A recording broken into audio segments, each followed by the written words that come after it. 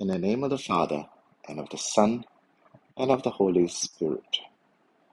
Cleanse my heart and my lips, Almighty God, that I may proclaim your gospel worthily. The Lord be with you. A reading from the Holy Gospel according to John. Jesus went off to the other side of the Sea of Galilee, or of Tiberias, and a large crowd followed him, impressed by the signs he gave by curing the sick. Jesus climbed a hillside and sat down with his disciples. It was shortly before the Jewish feast of Passover. Looking up, Jesus saw the crowds approaching and said to Philip, "Where can we buy some bread for these people to eat?" He only said this to test Philip.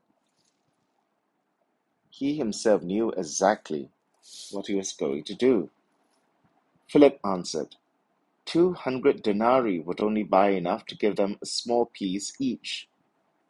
One of his disciples, Andrew, Simon Peter's brother, said, "There is a small boy here with 5 barley loaves and 2 fish. But what is that between so many?"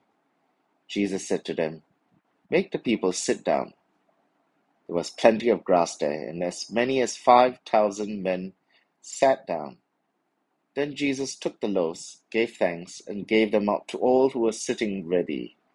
He then did the same with the fish, giving out as much as was wanted.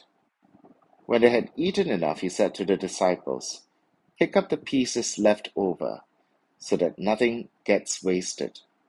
So they picked them up, filled 12 hampers with scraps left over from the meal of 5 barley loaves. The people, seeing this that he had given, said, "This really is the prophet who is to come into the world." Jesus, who could see that they were about to come and take him by force and make him king, escaped back to the hills by himself. The Gospel of the Lord. Most adults operate from an economics of scarcity. We adults are constantly worrying if our resources would be enough and decisions will be made to minimize loss and maximize the most positive outcomes. We often complain that the young flippantly ignore this, and we attribute their wasteful attitude to their lack of financial responsibility and experience. Paradoxically, the scarcity mindset often increases as wealth increases. Notice how the poor are often more generous than the rich. The richer you get, the more anxious you are about conserving your wealth and finding ways to increase it. We see a similar attitude in the disciples of our Lord. Faced with the daunting task of feeding a staggering crowd of people, they immediately go into the scarcity mentality mode. Philip immediately does the mental math. 200 denarii won't buy enough to give them a small piece each. Andrew, though offering an alternative solution, does no better. There is a small boy here with 5 barley loaves and 2 fish, but what is that between so many? So our Lord's question, "Where can we buy some bread for this people to eat?" seems naive at best and out of touch with reality at worst.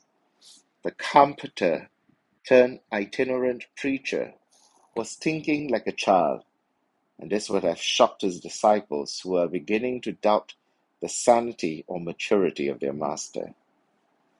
The disciples were thinking like so many of us do, from a purely materialistic perspective based on ledgers, inventories, balance sheets. Theirs was an economics of scarcity. The French philosopher Jean-Paul Sartre, in his book The Critique of Dialectical Reason, observes that scarcity is the overriding rule of life.